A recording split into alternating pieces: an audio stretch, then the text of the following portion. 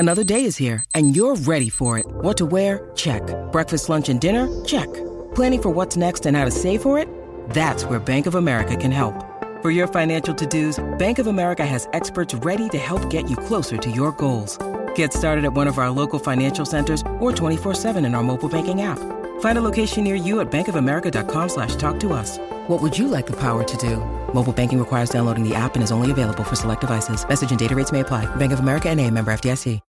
When you need mealtime inspiration, it's worth shopping Kroger, where you'll find over 30,000 mouth-watering choices that excite your inner foodie. And no matter what tasty choice you make, you'll enjoy our everyday low prices, plus extra ways to save, like digital coupons worth over $600 each week. You can also save up to $1 off per gallon at the pump with fuel points. More savings and more inspiring flavors make shopping Kroger worth it every time. Kroger, fresh for everyone. Fuel restrictions apply.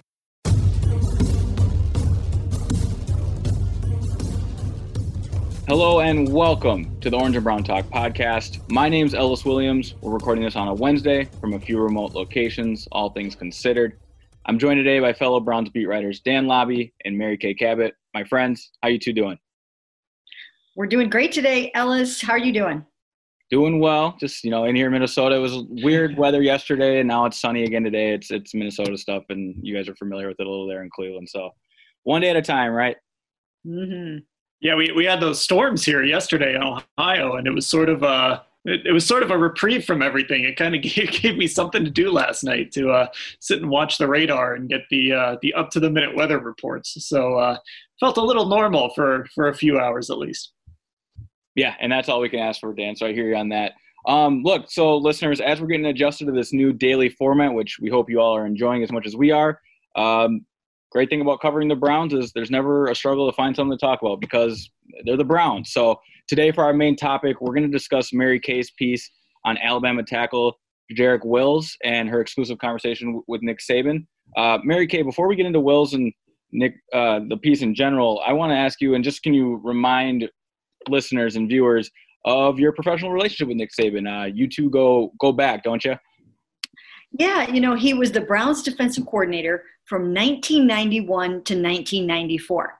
And when I look back on that staff, it's so funny. This week I talked to Kirk Ferentz, the Iowa head coach. He was on that staff. I talked to him about Tristan Wirfs. I talked to Nick Saban about Jedrick Wills and a couple other guys. And it's funny to look back on that staff. I mean, not only was it the coaches on that Bill Belichick staff in the early 90s, but all kinds of general managers. Thomas Dimitroff was on that staff, Scott Pioli. The list really goes on and on and on. Phil Savage, you name it. So it was really kind of fun to talk to those guys this week and reminisce a little bit. I asked them about their kids. They asked me about my kids. And it's just kind of cool. I mean, I think we all have fond memories of those years. I think we all sort of knew that there was something special going on, even though it kind of all blew up when the Browns left town and moved to Baltimore. But before that happened, there were some pretty cool things going on in Cleveland on that staff. Yeah, what a fascinating time. And then for you guys to be able to reconnect over a topic like this, a tackle the Browns may select at 10 overall. So let's jump right into the piece, Mary Kay. Before we get into some specific parts, and Dan, I'm going to pull you in here soon. What are your initial takeaways when you hear Saban talk about Wills here? Did your opinion change on him, or does he still feel like one of the four top tackles? Where did he land with you now after this? Well, obviously he is one of the top four tackles. My opinion on that didn't change at all. And Nick raved and raved about him, which you would expect him to do. Sure. But Nick is also very realistic about things. And he talked about two different things that I thought were sort of interesting. One, he talked about the fact that he cannot unequivocally say that Jedrick Wills will be able to easily make that transition from right tackle to left tackle because he has played right tackle his entire career, dating all the way back to high school. So it's not going to be necessarily an easy transition for him, whereas it will be more so for an Andrew Thomas, who has played both right tackle and left tackle in college. So this is something that he's going to have to prove to teams that he can do. And that's hard to do right now when you really can't go do a private workout with him or anything. So it presents its challenges. The other thing real quick, was that he talked about the fact that Jedrick Wills had to sort of learn how to control his emotions a little bit and mature as he went along. I asked Jedrick Wills about that on the phone just today, and he said he doesn't think he had to do that. He thinks that that he had a handle on that right from the start. Yeah, Dan, when you hear all that and read the piece and more in-depth stuff from Mary Kay there, where does this stuff with Wills land with you? Is he creeping his way up towards the top end of that 4? Is he still where he was, or is this still just kind of a group of 4 that we still need to figure out? I think it's still a group of 4 we need to figure out, and maybe the Browns, aren't going to be able to pick their favorite guy out of that 4. They might just have to settle for, I don't want to say settle, but they might have 1 or 2 of those guys off the board by the time they come on the clock at number 10, unless, of course, they decide they really like a guy and want to move up. I think the right tackle, the left tackle thing is interesting. I think it's a challenging thing for a guy to learn that. But, if you look at him and he has the skill set, and at the very least, this is a guy that has done it against elite competition. The Browns have brought in some guys the last few years who, dominated at left tackle, but they did it at smaller schools. And, you watch the tape and they're just driving guys into the ground, but it's also, smaller school competition. Sometimes that translates, at least with Wills, even if it hasn't always been on the left side, at least he's been doing it against elite level competition. So that jump from college to the NFL isn't going to be quite as big, but it just sort of underscores if they do decide to draft a left tackle, this guy's going to have to slide in and play a very important role right away on a team that wants to win in 2020. The other thing I think to note about the interview with Nick was that he pointed out, and some people might not realize, is that with Tua being a left-handed quarterback, Jedrick Wills was blocking the blind side. And I think that's vitally important. He was still doing, what he would have to do at this level, just kind of on the other side. But it just depends. I mean, I did ask Jedrick Wills about that today. Just, how do you do it? How do you know you're going to be able to do it? And he admitted that it's a lot more than just like moving over and taking a few steps and going over there. There are there's footwork, there's hand stuff, there's mental things, so yep. It's going to be a little bit of an adjustment. Yeah, Mary Kay, I'm glad you brought that up about Jedrick, that he, though as a right tackle, was protecting the blind side. I think that is an important distinction.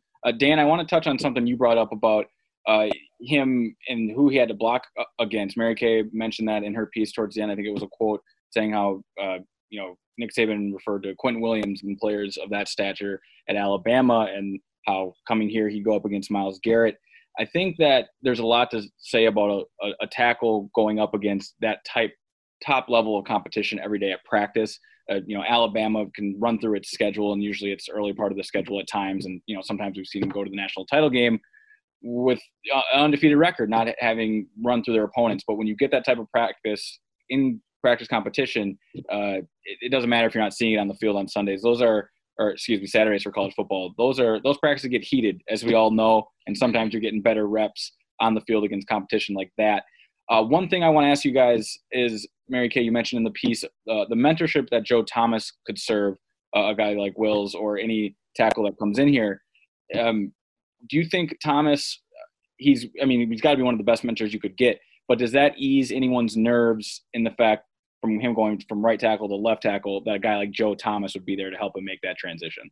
Yeah, and Joe won't be around all the time, but he'll always be a resource. He'll be available. And again, with technology, he'll always be right at the ready if there was anything whatsoever that any of these players need. The other thing is Doug Deacon is around all the time, and he was a former Browns left tackle, obviously, that he took Joe Thomas under his wing right from the start of his career and really kind of showed him the ropes and helped ease the transition for him. So the new left tackle will have Doug around on an everyday basis and will have Joe Thomas at his fingertips. So I think that's invaluable. Yeah, and one of the things that, people raved about with Joe Thomas, and you hope that he can sort of instill this when he gets the opportunity to maybe talk to one of these, whoever the Browns end up drafting, is I remember early in Bob Wiley's time here, we had an interview with him, and I asked him what stands out to you about Joe Thomas, and his answer was essentially, this guy's a Hall of Famer already, and I see him every day out there working on these little things, these little techniques over and over and over again. And those are the things that kind of made Joe Thomas from being just a good left tackle to a great Hall of Fame caliber left tackle. Those are the sort of things you kind of hope he can pass on to whoever the Browns draft. But another guy too that I think we should mention in this, if you're making that transition from the right to the left side, you could do a lot worse than the guy playing next to you is Joel Bitonio, a guy that's played in 2 straight Pro Bowls, one of the best left guards in the game. You could do a lot worse than having that guy sort of as your partner next to you on that side of the line, especially because on the other side, you might have some opportunities if you can say, all right, Jack Conklin, we're going to leave you on an island, something you would normally say to a left tackle. We're going to leave you on an island over there so that we can kind of shift our protections a little bit to help out this young left tackle. Yeah, the thing that really kind of stood out to me just over the last couple of days in talking to people about this is the fact that you really do have that, that difference between the guys that really focused on right tackle in college, can they make the transition, and guys that played left tackle in college, and you already know that they can do it. How is that going to factor into the grading? How does that stack them up on the Browns board? I mean, you're playing a little bit of a guessing game in some ways, and it's something that Andrew Berry is going to have to work through. Dan, you alluded to it, and Mary Kay, I'm going to throw this one to you. Can you speak to, though Cleveland has a reputation of being this unstable franchise that perhaps a top quarterback may not succeed in landing. Mary Kay, can you speak to the success of the left tackle position in Cleveland and really the safe space? It seems like a young tackle can come in here and learn from a guy like Bitonio, as you mentioned, Dan. Then you got Thomas and really the history here, and then Callahan coaching the offensive line. It seems like there's a safe foundation built to have a young tackle come here and grow, right? Yeah, I mean, it's a good offensive line in general. I mean, the new left tackle is going to be joining a very good veteran offensive line. So not only will he have Joel Bitonio, but like you said, he'll have J.C. Tretter, he'll have Jack Conklin. He's got a really good veteran coach in Bill Callahan, whose expertise his entire career has been offensive line. So it's a soft landing, I would think, for the new left tackle. And once again, if it's someone that is going to have to learn to make the transition, you have to wonder, are they going to be able to start right away? Will they need some kind of a contingency plan if he's not ready to start right away? These are all things to consider.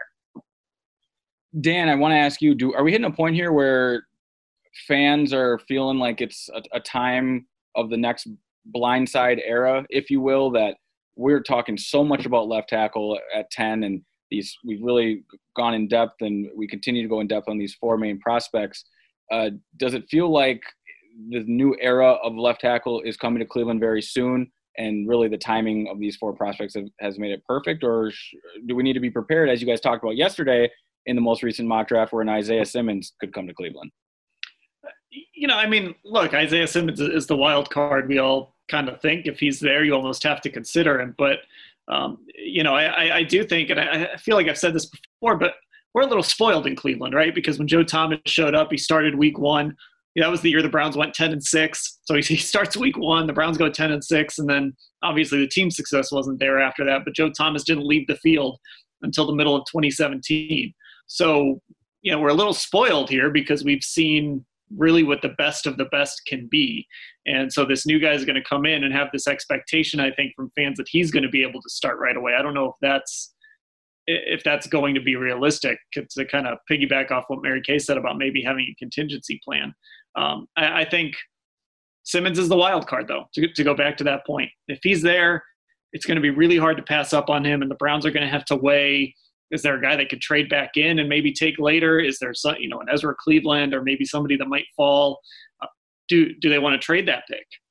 If Isaiah Simmons is there at 10, maybe some folks will call him up and want to give them some extra picks. So now can we get our guy at 13 or 14 or 17 or wherever they might trade down to? I just think that's, as we've talked about before, it's really the wild card in all of this. One of the other things I think to consider, or that stood out to me when I was talking to Nick Saban, was just about the whole notion of one of these guys, Jedrick Wills, stepping in and being constantly compared every single day to Joe Thomas. I remember our very first interview with Joe Thomas when he came. It was probably for the rookie minicamp. It wasn't the draft day interview. I think it was for the rookie minicamp where we were standing at his locker, and he basically said, I want to go to the Hall of Fame. And it just seemed light years away. And it was like, whoa, slow it down a little bit. Well, he called his shot that day and he lived up to it. And those are a big, big pair of shoes to fill. So I did. I asked Nick about that, and he said that, that is not something they teach their players, to just focus on what they can control, and that he's not going to worry about that. I asked Jedrick the same thing, and he said, Nick put it best. That's not going to rattle me. Yeah, because there has to be a concern there that, just because you have a top 10 pick doesn't mean it's going to hit. And just because you draft what is usually one of the safer spots at tackle, it doesn't mean it's going to hit. I guess, how important is this pick for the Browns where they can't afford to mess this up? Because like you said, Dan, Cleveland's been spoiled with hitting on these tackles. Could the franchise really afford to miss here, considering the history that they're not used to doing that? I don't know that it's a franchise-altering mistake if they miss this pick. You hope you can kind of, if for some reason you miss this pick, you hope the rest of your line is improved and you can work around it and try and fix that position in another way. There are guys that have come through that have been can't-miss guys, not here necessarily, but I'm thinking back to even like Robert Gallery, right? He was supposed to be the next great left tackle.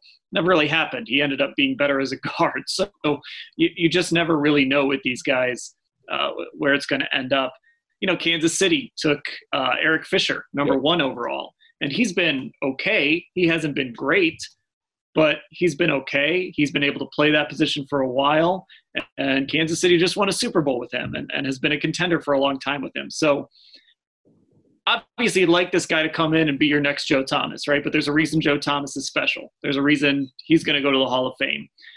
If he can at least be good enough in that position, and while you want better than good enough at number 10, at the very least, if the guy you pick is good enough, it can be a win for you. And this is when you have a top 10 pick, and when the class is as deep as this one is, it really does seem like it's lined up and set up to be the year to nail this, to get this right, and to have this guy hold down that position for absolutely the next decade. That's what you're hoping to get. But once again, you don't always know if it will work out. Look at Greg Robinson. I mean, it seemed like when Greg Robinson was coming out that he was a can't-miss prospect. But as we all know, when you are plugging in those left tackles into the NFL, sometimes they do miss. Yeah, before we go to our break, I want to ask you guys both one more thing. And Mary Kay, we can start with you. With the idea of how important this pick is and not busting on it, of course. Mary Kay, have you heard anything from front offices about just really the anxieties of this virtual draft that we're on the cusp of? Are teams worried that there's, this is going to be even more difficult? Do teams not really know what they're getting themselves into? Do you have anything to share on that front, on the psyche of front offices right now? You know what? I think everybody sort of has a little bit of anxiety or angst about how this is all going. Even when I've talked to some of these coaches, they're like, yeah, it's difficult to try to get ready for a season right now. Even the college season, that they don't even know if it's going to happen. Yeah, I mean, the players themselves, I've talked to some that have said, yeah, it's kind of weird, not to be able to go into a facility to get the vibe of a team, to meet some of the other players and sort of feel like what's going on. But the other side of it, someone mentioned to me today, was that they're not all over the country, that they are kind of resting up before the draft and not exhausting themselves by being in airports everywhere. And so it has its pros and cons. Yeah, that's actually a really good point, because that draft process is really hard for guys. And it kind of feels, I've talked to guys going into their second years and I've been like, what's different? And of course, the obvious answer is always, I didn't have to prepare for the draft. I had an off season. And some guys have said they were even bored in that first real NFL off season because it was so different. So that's a big piece of it. Honestly, NFL front offices and coaching staff should be almost ecstatic about this draft, because it's almost, in the best case scenarios, teams mess up drafts all the time. So let's say you mess up this draft, you can just fall back and say, hey, look, it was weird. We didn't get to have our normal 30 visits. We had to do this thing digitally. So they should actually probably be ecstatic that they're going to have an easy out if for some reason they mess this draft up. Yep, it's been fascinating following how this is all unfolding, and I'm sure we're going to learn more as we creep closer to the draft on April 23rd. All right, listeners, stay tuned. We're going to take a quick break and come back and talk about something we all love discussing, jersey reveals. It's that time of year with the draft creeping up. Of course, the Browns have not revealed anything yet, but we've got Tampa Bay Bucks and Atlanta Falcons to discuss, so don't go anywhere. Hey everybody, it's Dan. I want to tell you about Football Insider. It's our texting service. Mary Kay Cabot, Scott Patsko, Ellis Williams, me. We text you throughout the day, Browns breaking news, analysis, the latest news, anything you want. And of course, it gives you an opportunity to interact directly with all of us. You can text. We see your texts. I'll text directly to you. It cuts through all the clutter of Twitter, Facebook, wherever else you could interact with us. This comes directly to us, and we can talk directly to you. It's also the only way that you can get your questions on the Orange and Brown Talk podcast. If you listen to that and you want to be a part of that, you've got to sign up for Football Insider. And again, it's a great way to interact with all of us, and it's a unique way to interact with all of us that you can't get anyplace else. So why should you sign up? Everything I just said, but also you can get a 14-day free trial. So you can check it out, see if you like it, see if you like getting texts from us, ask your questions, get them answered. If you don't, you can cancel. I don't think you're going to want to, though, because it's only $3.99 a month. That's less than 14 cents a day. And you also get access to special events like our NFL draft preview on April 16th that will feature all of us. And again, the thing I like best, you can ask me a question. I can respond directly to you. Nobody else sees it. It's exclusive. It's personal. I think you'll love it. Give it a shot. All you have to do to sign up is go to cleveland.com/Browns. There's a banner at the top of the page, or text me 216-208-3965. Again, to sign up, text 216-208-3965. Hello and welcome back to the Orange and Brown Talk podcast. My name's Ellis Williams. I'm joined by fellow beat writers Dan Labbe and Mary Kay Cabot. You guys, we're at the point of the offseason where teams start revealing their new jerseys because the draft is almost here, which means they can sell their new jerseys and everyone can benefit, right? That's the name of this game. So perhaps all this would have been going on with live press conferences, but because of the social distancing, we're seeing a social media rollout. A couple days ago, Tampa Bay Buccaneers revealed their new jerseys. Funny enough, Chris Godwin was out there donning the number 12, which we know is no longer the case. That's going to be Tom Brady's jersey. Godwin's wearing 14. And then we had the Atlanta Falcons today drop theirs, even though, rumors were circulating that it was going to be next week. Falcons just go ahead and drop theirs. So we've got two sets of jerseys out here. What I like about jerseys is when these reveals happen, you usually know right away whether you're in or out. They either pass the eye test or they don't. I guess maybe the Bengals jerseys I still go back and forth on. Sometimes it works really well for me. Sometimes I look at them like, I don't know about those still. But for the most part, 95% of the time, you know where these are going to land. So let's start with Tampa. For me, it felt like a throwback jersey, Mike Allstott, John Lynch era. And I thought they were smooth. Dan, when you saw those, do you think Tampa got this one right? I mean, they didn't really blow me away, which is probably a good thing. Their other option was to maybe go all the way back to like the birth of the franchise and those uniforms. But yeah, I mean, kind of like you mentioned, it's a little bit of a throwback to that John Lynch era. And look, they had to nail these because these are the Tom Brady jerseys. Right. Everybody's going to buy their Tom Brady jerseys, and this is going to be your one shot at all of those. So they had to absolutely nail this. I don't know if they nailed it or not, but they at least didn't screw it up, which to be frank, here in Cleveland, we kind of know what the fallout of that can be. Yeah, I mean, the reviews have been good so far, I think, on the Bucs jerseys. I like them. They look good. We'll see what Tom and Giselle think about them. I'm sure they'll have some opinions soon. But again, I'm not huge on the whole jersey piece, but I like them. Yeah, no, I understand that. Dan, I like your idea with the orange. Are those like the creamsicle is not the right. Is that what I'm looking for here? I think that's what people call them is the creamsicle. Yeah, just go all the way back. Robert Mays from The Ringer did a thread of what everyone's jersey should look like on Twitter, and it was basically everyone's old school jersey, and it was actually perfect. It is kind of what everybody's jersey should look like. Not to sound like get off my lawn guy. No, I hear you on that. And then we had the Falcons reveal their jerseys today, and those have had some more mixed reviews. I already saw the Carolina Panthers team account trolling the Falcons, saying or making a reference to Adam Sandler's Longest Yard character and then the Matt Ryan wearing the all blacks, and there's Adam Sandler standing there. So Dan, same thing to you. Initial eye tests, did those pass for you or not? I liked some of the combos. I actually am sort of intrigued. I don't think it was real popular on Twitter, but as I was just scrolling through, I didn't spend a ton of time looking at them, but that weird sort of jersey that like fades from black into red, I think it was. And It's like halfway up the jersey, it fades into red, and the pants are black. I think a lot of people were not fans of that one, but I'm kind of curious what that one actually looks like in real life. Like on the field, it probably won't work very well, but at least I guess it was innovative. Yeah. Go ahead, Mary Kay. I was going to say, my one thought on uniforms and new uniforms and things like that. I do like tradition, and I understand that that's a big part of the Cleveland Browns. But I also think that there's a whole younger generation that you kind of have to capture a little bit. And, I think that in addition to history and tradition, that you want to kind of grab a hold of the younger generation and let them have something to get excited about, and make sure that you're catering to them too, because this is a fan base that sort of lost a whole generation of fans, and they need to get those guys back on board too. Yeah, Mary Kay, I'm glad you bring that up. I saw a tweet today that said Atlanta – look, it feels like teams are changing their jerseys every year unless you're Oakland and Green Bay and Pittsburgh, quite frankly.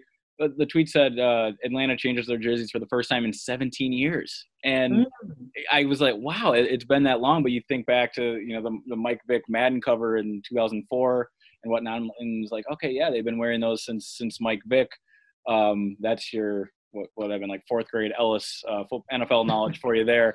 But I think there's some truth to that, and you have to work to captivate a new younger fan group. And Dan, I think that's to your point with the fade, the black to red, when they try to get cute like that, that's probably where they're trying to land that. And one thing with these social media reveals that we're not getting with being in person, the Bucks alternate looked like an all black, and it looked almost like an Atlanta Falcon jersey, but then someone got a better photo of it, not in like the social media package, and it's more of a dark brown, like a pirate ship brown, which actually worked really well. So Dan, to your point, I think we'll get a better feel for the Atlanta fade when more photos come out of it or whatnot. I guess really the only thing left here to do is try to touch a little bit on what the Browns may do. Look, we don't know when this is going to happen, and we could discuss this every day ad nauseum. That's not what I want to do, but just because Atlanta sort of dropped theirs out of the blue, I guess it's better to be safe than sorry. So I'll just open it up. Do you guys have an idea of where they might go? Do you have a personal preference of where they might go? I mean, you guys have lived through so many different jersey incarnations. I'm sure you're sick of it, but where do you hope these new Browns threads look? I think that they're going very traditional, and I think the fans are going to like them. That was the goal. I mean, I've talked to Dee Haslam about the uniforms over the last couple of years at the owners' meetings, and they were very cognizant of what the fans wanted and what they were going to like and embrace and get excited about, and that was the traditional side of things. So I really think that there'll be a little bit more throwback. Yeah, I don't think we're going to see the Jim Brown all white home uniforms for the people that sort of prefer that, but I do think it's going to be more traditional. And I talked to Dave Jenkins, the COO of the team, a couple days ago, and I had to ask him about the uniforms. And one of the things that he said is, I think this go around, we said we're nothing fancy. Now, part of that had to do with the reveal, but I also think that's sort of the theme of the uniforms as well. We're not going to see the big Browns down the pants leg anymore. And I think they're going to lean a little more towards kind of that color rush feel, and then going a little more traditional as well. So that kind of try to make everybody happy. And I don't think they're going to have as many combinations either. Yeah. They had a ridiculous number of combinations in this last set, and I think it's going to be reduced. Yeah, it sounds like being simple is what works here, and hopefully that's what Browns fans will get at some point. We're not sure when, but it definitely will happen before the draft because they've got jerseys to sell. Before we get out of here, I want to surprise you with this one, Mary Kay, but I need a Mary Kay Cabot Tiger King update. Have you gotten episode 2 yet? Are you in and out yet? Is that still on the back burner? We need the daily Tiger King update. Somehow I went from Tiger King over to watching Little Women last night. So all over the board here. No, I have not gotten past episode 2 yet. Okay. So you guys keep telling me that I have to get to episode 3. I haven't done it yet because my husband's not on board. So I have to wrestle the TV and the remote away from him so that I can watch the rest of Tiger King. But I will. Yeah, Ellis, you and I have both told her, you get to the end of episode 2, you get to that cliffhanger. If you're not hooked to move on to episode 3, then the documentary is just not for you. But I don't know. I don't think that's even possible. Yeah, I did finish Ozark the other night, though. See, that's when I got to get to it. And Dan, you couldn't be. Dan, are you an Ozark guy? I can't remember. I've watched the first 2 seasons. I haven't started season 3. All right, so Mary Kay's got us there. We've got her on Tiger King. And then Mary Kay, quick before we got here, quick little women review. How'd you like it? It was amazing. So obviously well written, well acted. The cast was tremendous. Everything about it was great. It was a great feel-good movie for these depressing Corona times. Yeah, I hear that. I know I've said on the pod before, I saw that movie twice in theaters, so glad you got to it, Mary Kay. And Dan, I know you're a 2-year back movie guy, so in 20. That's right. I'll have my full review in a couple of years. We got some time for that. All right, you guys. Well, this was fun. Listeners, don't forget to sign up for Football Insider. Visit cleveland.com. Click the blue banner up top. That's how you get exclusive content from myself, Dan Labbe, Mary Kay Cabot, and Scott Pasco. And that's how you get your questions onto this Orange and Brown Talk podcast, which we're going to be doing Texter Tuesdays, as Dan coined a couple days ago. The first round. Texter Tuesday. There you go. First round went great, and we're looking forward to doing that again for you guys. So subscribe, get your questions to us. We also have a mock draft going on right now for Insider subscribers. A lot of fun, interesting stuff going on, and it's exclusive content you can only get by signing up. We'll include that number in this post also. So for myself, Dan Labbe, and Mary Kay Cabot, we're signing off. Until tomorrow, take care and stay healthy, y'all.